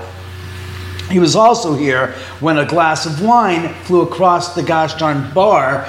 Barry was there, and there was nobody here, and there was a glass of wine here, and it went flying across. That was the other glass of wine. The first one was here because there was a gosh darn stain of wine, red wine, on the goddamn wall that I'd have painted over. There's another occasion where Barry was over there, and a glass also in a cup. I think it was water, though, got thrown at him. This was the same night. I got the end of that. There were two tossed glasses of wine, and then I heard a noise. I whipped around and just got this cup with ice and Coke, I think, in it, flung out of the kitchen, hit right at Barry Taff's heels. The ice cubes bounce off the wall and come back. And I turn the camera. There's nobody in the kitchen. Nobody in the kitchen. I believe that. And we've had other things, like I said, when Barry was here, he had an air-eye encounter because he theorized that, he says, I wonder if it's possible, because we're getting these high EMF levels that are all strange and crazy in the house, what would happen during one of the Santa Ana windstorms? So Barry went and took this digital air-eye encounter, and he was right here in the house, and he checks and goes 22 parts per million per cubic centimeter positive. He goes outside and he checks it, and it's the same exact 22 parts per cubic millions per cubic centimeter, and it's negative. He goes, it's not possible. Was it inside or outside? It was negative. No, it was inside. Inside. So inside. So inside. It was negative. It was negative here. Inside and outside was positive. So he goes, the reversing polarity, and it's all in his documentation. I actually have some pieces of literature here on Dr. Taff. I actually have his reports, his scientific reports that I can reference. Well, There they are. So don't start, Jeff. No, I've said my piece. Well, yes, you said too much. Okay, we're getting a little bit on going off there, but I think people want to hear the EVPs. Yes, we've got. Go to the EVPs. I just wanted to read it for people. During the approach of an electrical storm, the geomagnetometer reached upward ends. Its range of 2,000 milligauss, and it overranged. The electrogeomagnetometer read a full 5 Gauss. Again, normal is between 3 and 500 milligauss. At the same time, the DC low-frequency electric fields in the house ranged well over 2 kilovolts per meter, where normal is well below 20 to 30 volts per meter. When Santa Ana, here it is, when positive Santa Ana winds crossed the house's boundary, they turned into negative ions. That's unheard of. These you can read for yourself later on, because I know you want to, inform yourself what Barry said. The other reason why Barry Taft and I had a falling out goes back to this. I told Barry I wanted to have the Ghost Hunters show here, and Barry said, no, you can't. I said, why not, Barry? He goes, because it's going to ruin your credibility. I said, how's it going to ruin my credibility? He goes, well, I want to use the house as a base station to do paranormal investigations for research studies and have all these different researchers come in from around the world. I said, Barry, you're not going to use my house as a gosh darn guinea pig because I live here. I said, I'm not doing that. And Barry says, well, if you get the Ghost Hunters show to come here, I can't be an associate. I said, why? He goes, because they're discrediting my credibility. And it's like, Barry, there's no way that I'm going to sit there and not have the Ghost Hunters show here because you don't want your credibility. I said, they're fine as far as the credit is concerned. So then Barry says, well, then I can't. I said, well, Barry, I'm still having the Ghost Hunters show here to take a look at the house. And he goes, well, I can't. And that's where our split came, and this whole story of Baggins saying, oh, I brought them together, and the ghost in my Aftershock show. It's like, no, Barry and I didn't talk just because of that. I had no problems with Barry. I still respect what Barry says and feels, and then it became, I can't go there because I'm affected too traumatically by the aforementioned paranormal activity at the house. I was like, well, gee, Barry, you came here 26 times over 12 months. You think maybe after the first dozen times you would have stopped coming here if it was really fucking with you? My point being, really, Barry? 26 times, and now you're claiming, it's affected me impossibly, I need Zach. And Zach says, well, I won't go unless you go with me, Barry. And it's like, Jesus, Zach, you're a paranormal investigator. Do you want Barry to go crawl? You want to crawl up Barry's butt and use him as a suit of armor or something? I mean, what, you want to hold hands so he can go with you? I mean, I don't quite understand the theoretical science that he doesn't want to go to the house because, he won't go without Zach. But the house, as you've been here for how many hours now? You've been here for how many hours, Steve? I have been here since 5 o'clock, so I've been here for about 4 hours. All right, you've been here for 1 hour more than not Dr. Taft, but Zach Baggins was here for his 3 hour. I kid you not, for the Ghost Adventure show. I lasted longer than Zach. You outlasted. You know what I'm saying? We got to give him a shirt. What size do you wear? Extra large? 2XL. Oh, fuck. I have his XL. We'll have to see if my XL works for you because it says I survived the Oman house. You have. He doesn't really deserve one. 3 hours, and he screams about it. That's the irony of this place. And God, Eric, you've been here over a dozen hours total, at least. And you, Jeff, you've been here over a gosh darn... a lifetime. Yeah, practically. Jeff's been here probably over like 250 hours at least through the years with him and Kashmir's girlfriend. So to me, the fact is the place is interesting, but the fact that he couldn't deal with it is more a curiosity about how he manages to claim to be such a professional when in the darkness, when the figurine knocked over, which they haven't yet tonight, if you will notice, they haven't knocked over. So wait until they do. That he freaked out when he found out from Jay Tolley outside saying that the figurine fell over 10 seconds after it did, 10 feet away from him, and he has a meltdown. And it's happened before, but I mean, nobody's ever had a bad response to it. So right now, I'm going to give you guys some EVPs that we've heard, not heard. You've heard Jeff's. I've got some really clear ones. So with that... But while you're getting that set up, I've got one queued up and ready to go. He wants to kill us. It was in the same discussion. I gotta kill you, not kill us. No, I have. He wants to kill us. I'll just play it up so that we'll see if it plays from the phone.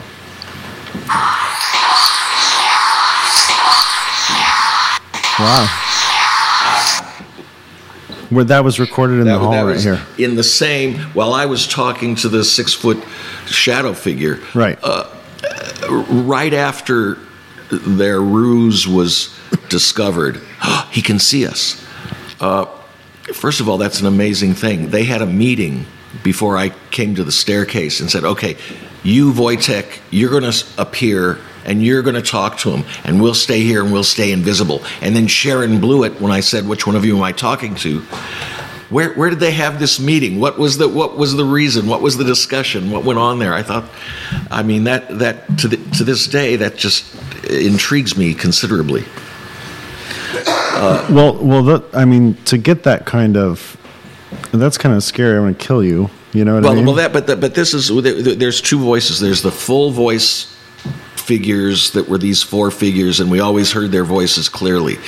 There are all, even as we sit here now, I ran my camera here 2 weeks ago. My phone recording, just sitting there on that chair, and I've got somebody saying water, and then I say, I'm up here on the Oman House. Do you recognize me? Do you know who I am? And then a voice says, Jeff Mandel, thank you. Yeah. You know, before you go, if you want to spend another hour and just hear quietly and record, you'll get voices. Yeah, all over this house. All through this house. Many of them don't make sense and just say things random like that. But these voices are voices that you can hear with your ears. They're not where they just record and you got to go back and listen to hours and hours. And I want to tell everyone, because we're getting some more people, I just changed the title. If you missed what just happened, David basically said that Zach Bagans did not earn a t-shirt that says he survived the Oman House. So Zach Bagans, because he was here for, what season was that? Season 3? Season 9 episode. Premiere episode 1. Episode 1, and he didn't last. I've been here for 4-5 hours, and I guess I've been here longer than Zach made it. You have indeed. Indeed you have. So if you want to hear the full story, go back and listen to the last scope if you're on Periscope. It's at the end of that one, right before I change the title, and you get the whole story on that. But what we're going to do now is we're going to hear some of David's favorite voices that have been captured in this house, this haunted house, the Oman House. And we're going to get to hear, I'd like to get a microphone set up so that people can really hear this well. Before we get these EVPs going, I have to ask David a question. Yes, you do. Did you make the pizza yet? Okay. Piece of work. Okay, you guys. Bring a pizza yet. You're listening to Spirits and More Radio. We're at David Oman's house in Beverly Hills. This house was built in 1989, and there's tons of activity here. And so now, David, if you missed earlier in the broadcast, because I know we have some new people watching, there are 24 cameras throughout this house, and this house is 3 levels. Is that right, Jeff? 3 levels, 3 different levels. And so the latest one was on his YouTube just 3 weeks ago, where he heard a voice in his office. He was home alone here. He went back to his camera that sits in his office. And when I say there's cameras everywhere here, you guys, there are cameras everywhere. Everywhere I'm looking. There's 2 in this room I'm in alone, and I see 2 in the room across from me. There's 3 in the room across from me, and they're everywhere. Okay, so this place is covered with cameras to capture all the paranormal activity that's happening here at the Oman House.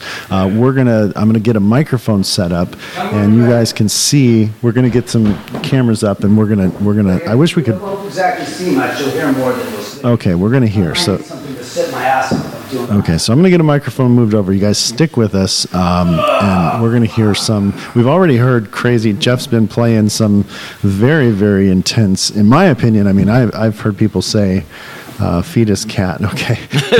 Somebody's in the audience is saying, feed the cat. Okay. And for those of you. And if you notice, look at that. Look at that. The first thing I saw when I came in this house was that Ouija table right there, which is wonderful. And Dave, you said someone made that for you. My artist friend Joey Moss made this for me as a gift. Look at that, you guys. And I put the wheels on. Put the fucking wheels on. And then the carpet too. See the planchette and the carpet is on You got the board on the ground there, and then the planchette that's supposed to move around. Okay, I'm going to move a microphone, you guys, over, and that way you can hear the voices that are being recorded here in the Oman House. So stick with us. Oh, we lost stuff. What the fuck happened?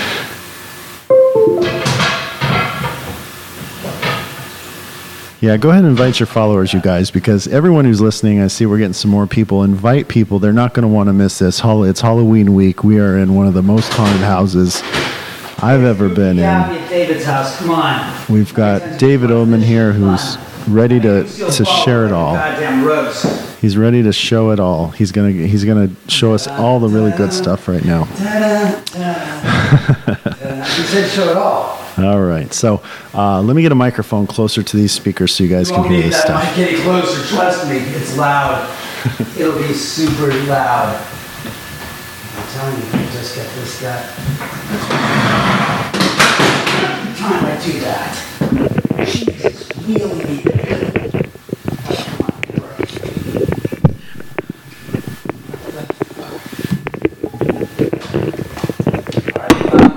Jeff, do you have the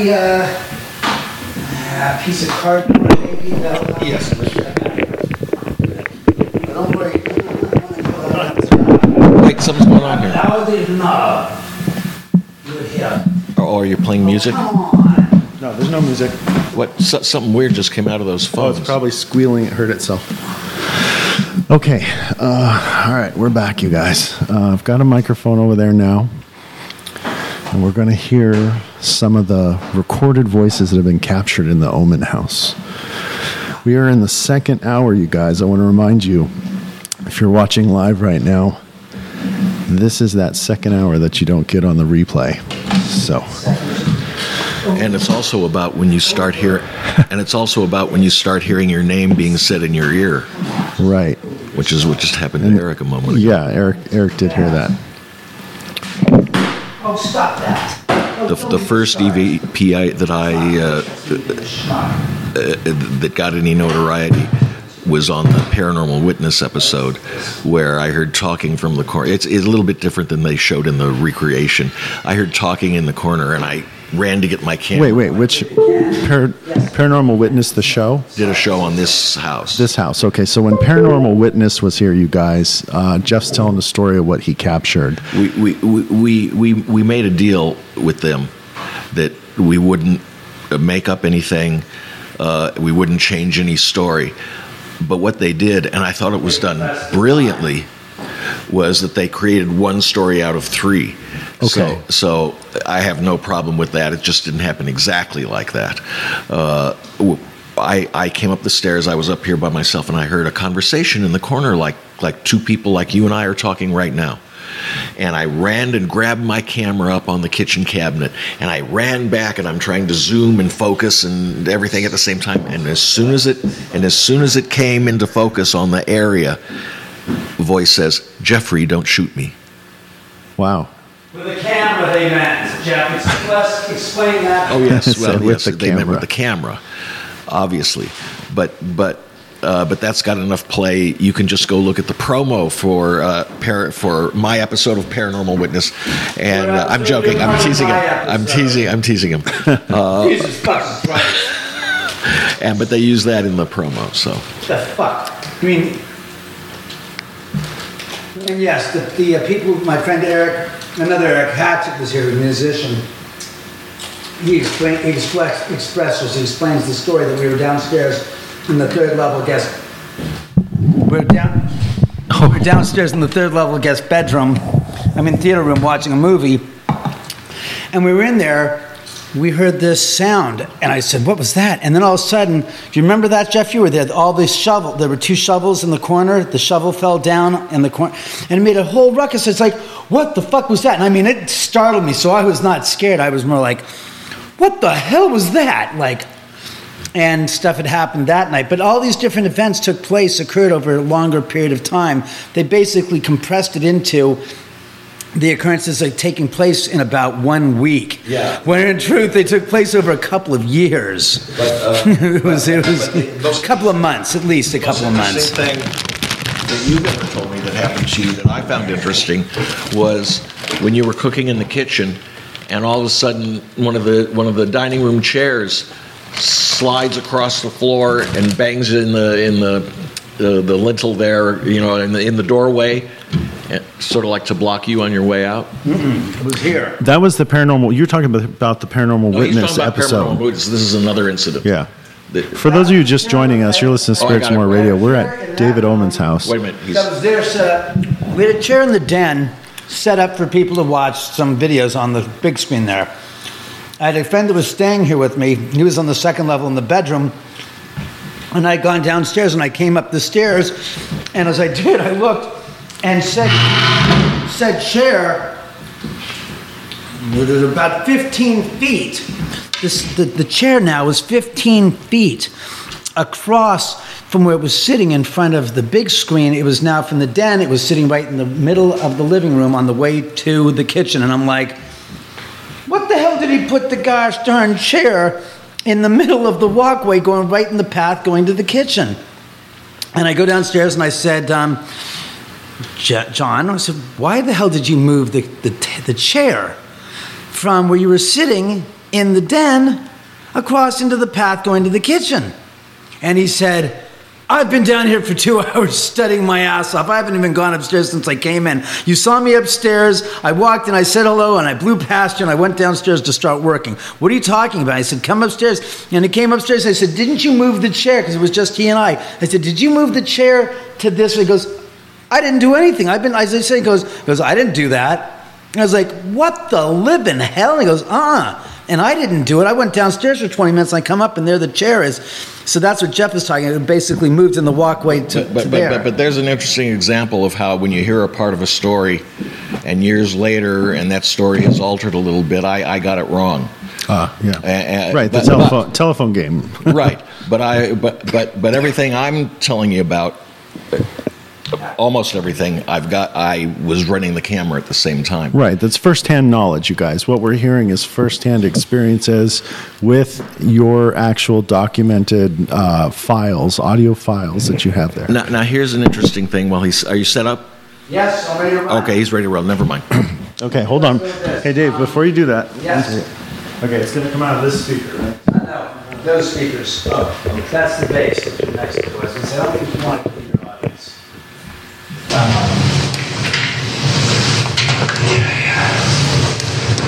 All right, so you heard that. That's a pretty standard EVP.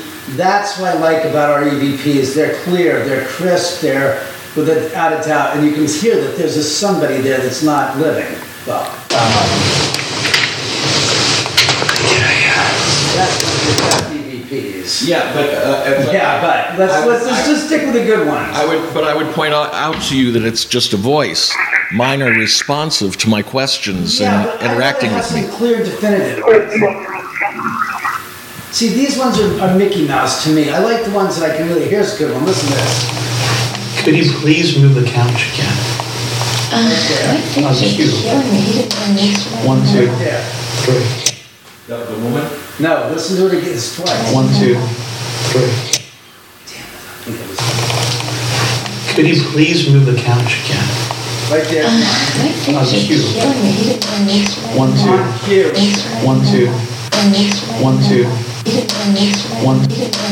1, 2. 1, 2.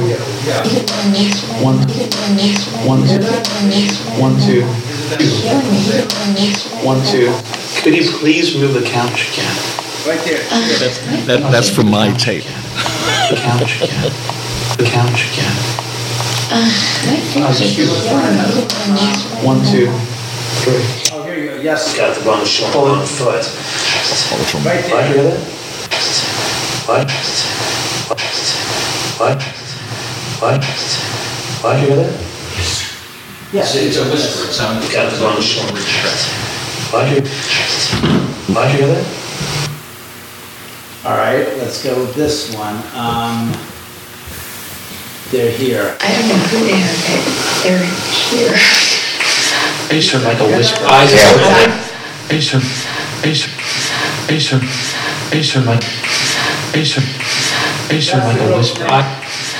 heard like a whisper.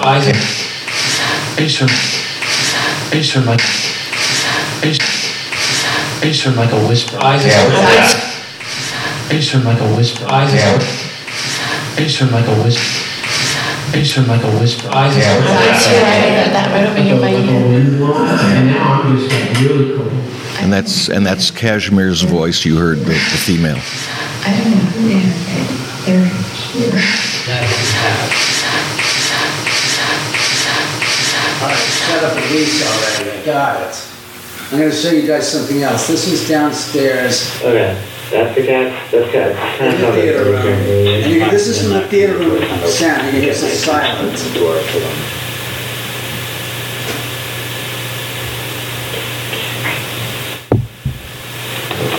just going to turn the lights down. Cat. See that.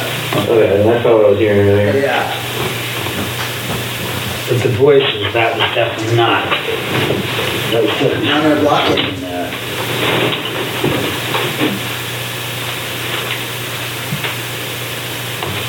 Try the EVP session in here. Right there. Listen closely. Right there. You hear that?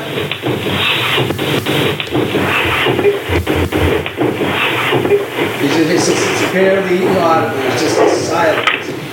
I like my EVPs to be clear, watch David. This. Well, that's the one. There's another room. Listen to this. On this. This is in the theater room. What the fuck is this? This is in the room where it actually was picked up. It's in 40 seconds.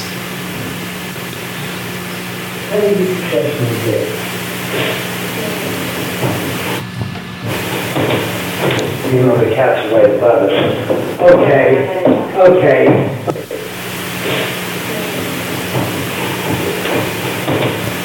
You know the cat's way above us. Okay.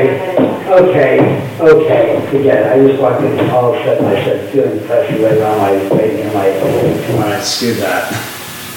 Did we do? Oh, here's one.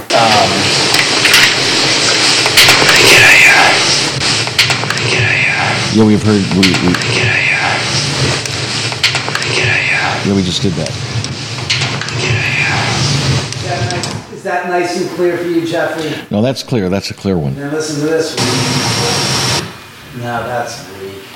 See, I consider it weak when it's not clear. Opening, closing, opening, closing. Everything came up closing. Closing. Closing. Closing. Closing. Everything came upstairs. He goes, you know. Wait. But I don't really, you know. Wait, was that the boop boop boop in there that I was hearing? That's the EVP. I hate you. Now here's one that's clear as a bell.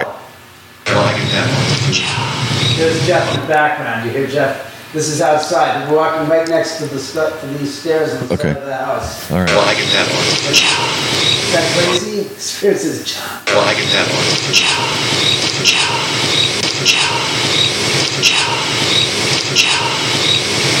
Pretty clear, huh, Steve? Yeah, those are clear. And Those are that's definitely. not any freaking voice box or anything. Now here's something you get, Jeff, when you're talking about interaction with the spirit. Yeah. Listen to this. This is during an investigation here, and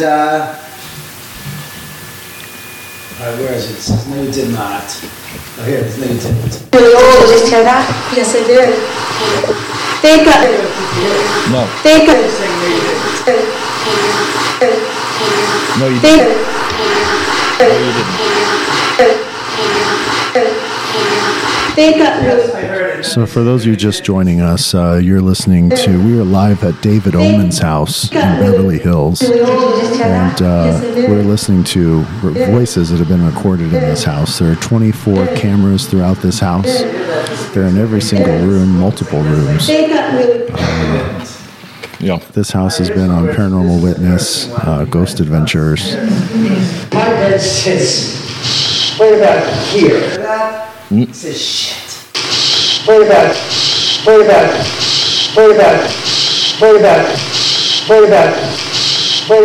here.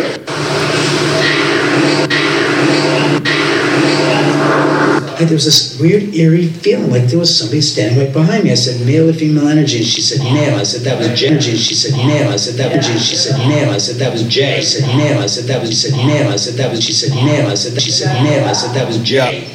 I said, the interesting thing about you want to do a little noise reduction, No, you but don't. See, I'm not a fan of any of the bullshit playing with things, because once you start messing, you've taken away the original, authentic quality of what you that's true. But what I was going to, playing with it. am I on? Once you play with it, you destroyed it. That's the word.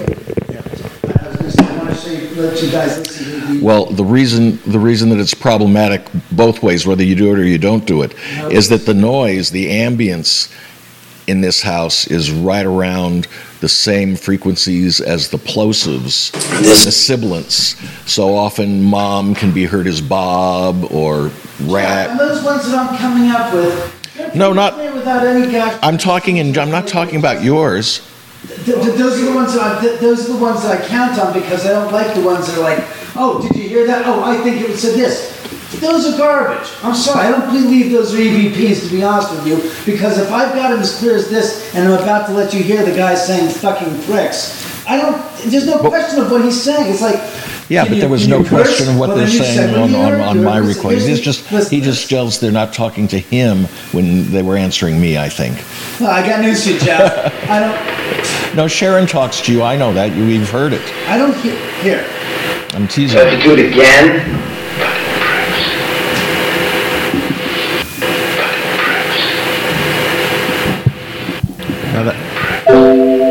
The pizza's a little overcooked. Could you pull it out? Damn it, I should pull it out.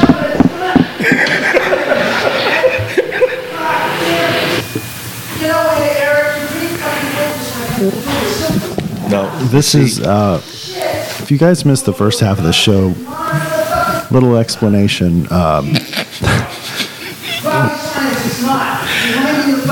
We heard the story, and now we're in the second half, which is getting into the meat of it. It's getting into the meat of it, clearly. He's a numbskull! There's an interesting thing. Charcoal fucking bread. Yes. There's an interesting thing that happens here that I've noticed at parties and in gatherings of people, which is when the EMF starts to climb, people who are susceptible. Eric and I are both susceptible. David. He's susceptible to stupidity? You're saying you're blaming the house for ignorance? What are you, fucking nuts? Hey, David, I only have one. I only have one regret. Did you see it? Yeah. I know you just shut the light off. You did. That I did see. No, that just started on its own. I didn't touch it. Okay. I heard that. Okay. We should check with him and see whether they do that. That's Dr. Barry Town. Oh man. Is that supposed to be turnaround?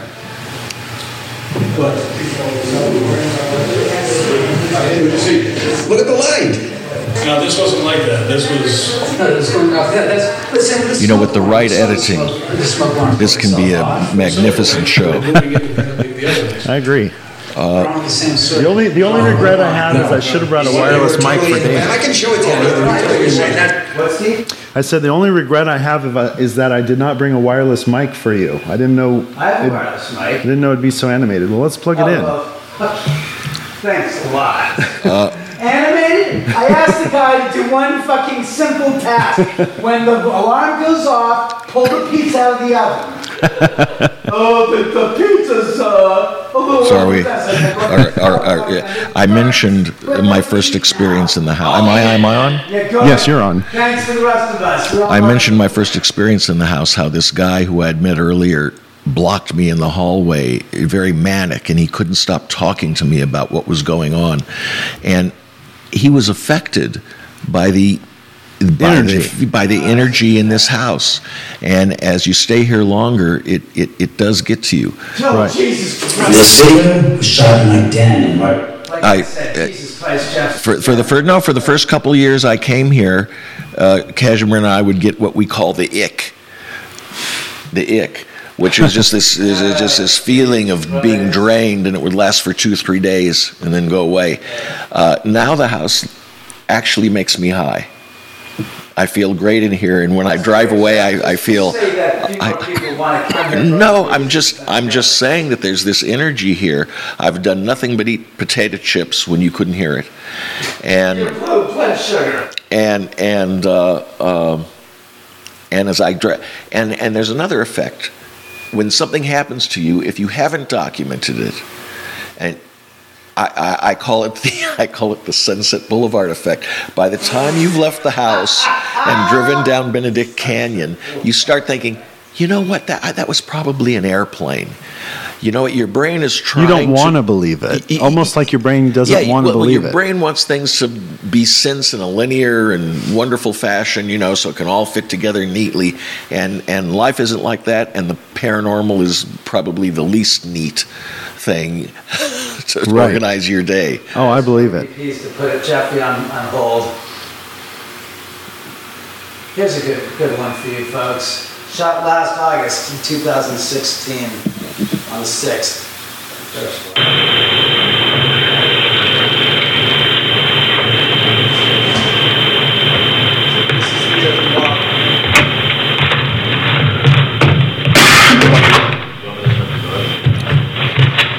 Yeah.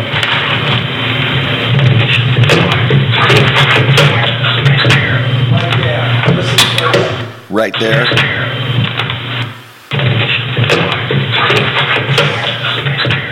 It says shut the door. Shut the door.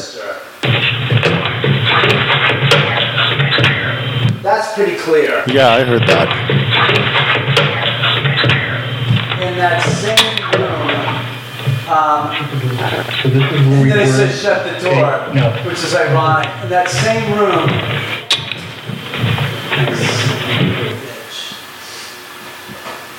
Yeah, I heard that clearly. That was very clear. right, I'm going to show you guys what happened in that same room that you were down in, where both a bottle of wine came out on its own, only a couple This times video? before that. Let's see. Eric, are you doing something with the pizza? I need a knife. It smells good. Yeah, right. I'm going to give you a knife. Now watch what happens. The wine rack. The wine came out on its own. Did you get that? I stepped on it and stepped back off. And what you notice is the wine rack itself doesn't move. Oh, I was there that night. You weren't down there in the room. What happened? That's what you're saying. You don't hear anything. Because the wine rack will move if it's spit upon. Hey, yeah, look at the cameras.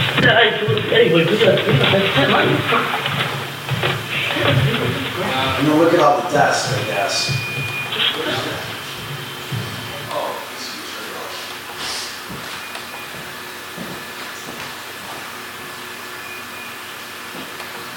I'll turn down the volume because it's going to get loud because it's slowed down. Now you watch now. So they're blocking, but they Did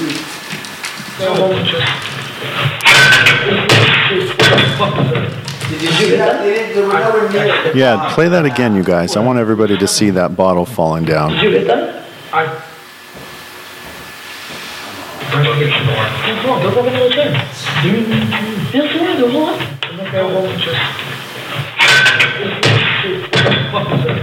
Did you get that? I stepped on it and stepped back off. What? What'd you step on? I let my get. Step on it like kind of hard. Do a half step. So for those of you who are just joining us, we are at the Oman House in Beverly Hills with David Oman. And this is a 3-story house built in '89 by him and his father. And ever since the beginning, there's been paranormal activity happening here. The house sits 150 feet away from where the Sharon Tate murders were by the Manson family. Jeff, who's here, believes that those spirits do reside here, whereas David doesn't believe that that's the case. But we were just hearing some of David's EVPs that he has recorded, and we heard some of Jeff's as well. So you can go back and listen, you guys. There's a couple other scopes that we did before. And this is one of our first remote shows we've ever done, so we're getting into new territory here. So bear with us.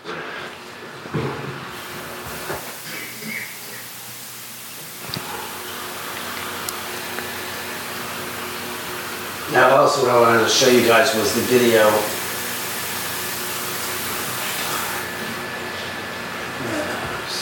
YouTube.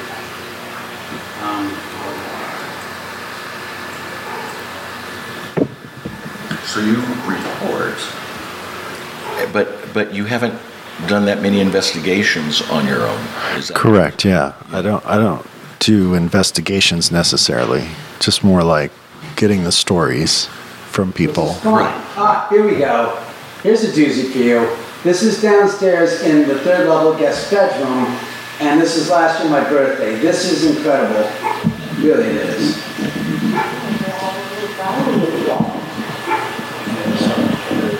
I want you guys to know you can find all these videos that David's showing us right now on his YouTube channel, David Oman.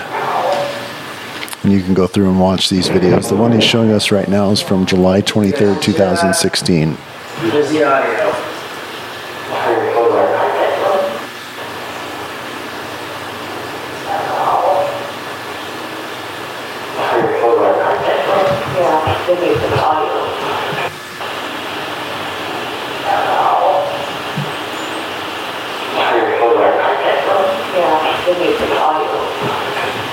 And we also have this on digital recording, which is right there, the same exact voice. Hello, why you're funny as that. I wanted to show you guys the video the Earthen Wall Room from 2 years ago where this butcher block spins off on its own. Oh, Mike Fontaine. Yes, Mike Fontaine.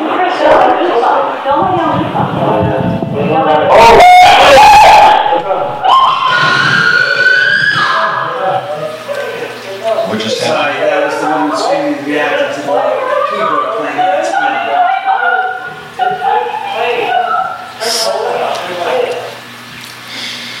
That's something else that happens downstairs in the theater room. This video plays on its own. We have no idea the reason why. It just the little girl likes it apparently. Here's Mike Fontaine with the butcher block and the episode down there, which apparently Steve's never seen, and it's quite good as a matter of fact. Show them the video. All right, fine. I'm going to show you guys the EVP of Little Girl that was recorded here. Wait, no, son of a no.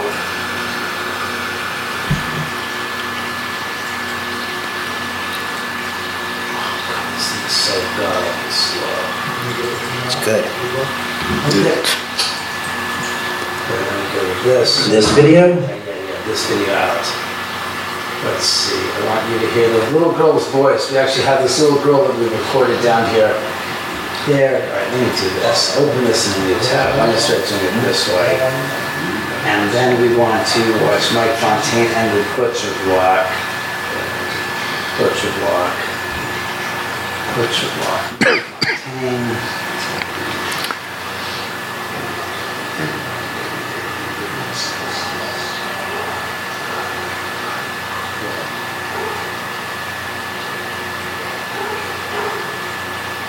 Shut the dog up, please. Tell him to shut the fuck up. I will tell him. And don't let the cats out, Jeff. This isn't the earthen wall. This isn't the earthen wall room. Watch what you're going to see is this butcher block here. That's what you want to watch.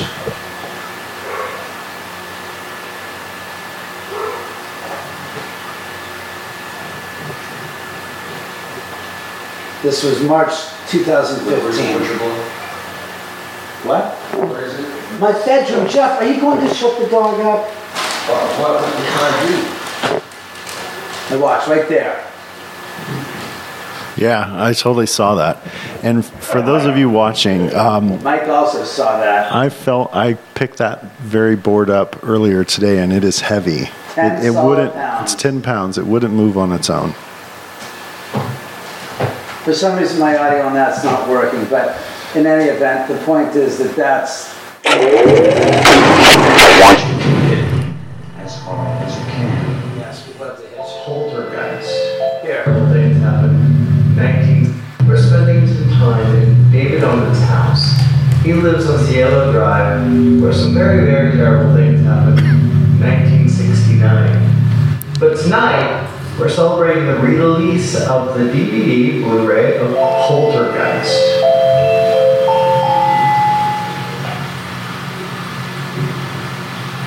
That's been happening all night. Right there.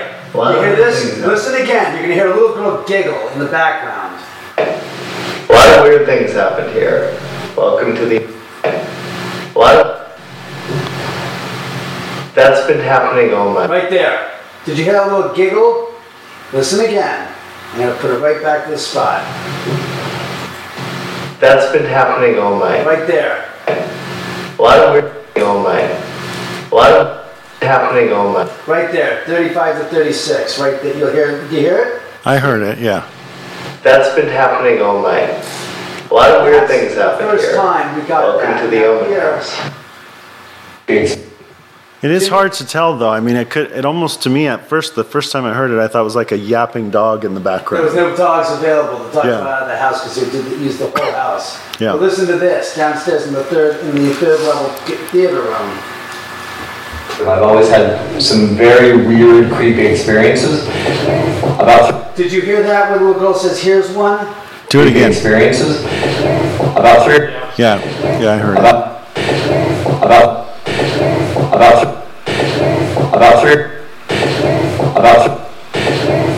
3. All right, is there any doubt in your mind of what you hear with that? Yeah, that's clear. Voice? About 3. Experiences. About 3. About 3. About 3. About 3. Do you hear that? Yeah, about 3. Yeah, it's clear. Experiences. About 3. And that's I've always the had response we some say. very weird, creepy experiences. About 3. I've always had some very weird, creepy experiences. About 3. So you see, that's kind of some of the crazy stuff that's happened. Yeah. You know what, Dave? I think it'd be a good time to go on a tour. I want to take my camera and have you walk us around. Let's go do that. Okay, so we're going to cut out for the audio. The audience is just audio. We're going to cut out from here because there's nothing to hear Is that Jeff? necessarily. Where's Jeff? No, he's right there. What happened to the dogs? So we're gonna fade out of the show for the audio feed, but Periscope we're gonna pop back on and do a tour of the Oman House for everybody who's watching on Periscope. You'll be able to see that. So if you're on YouTube or Facebook, go to Twitter at Scary Horror News, and then pop on to our Periscope from there, and we're gonna tour around the Oman House next.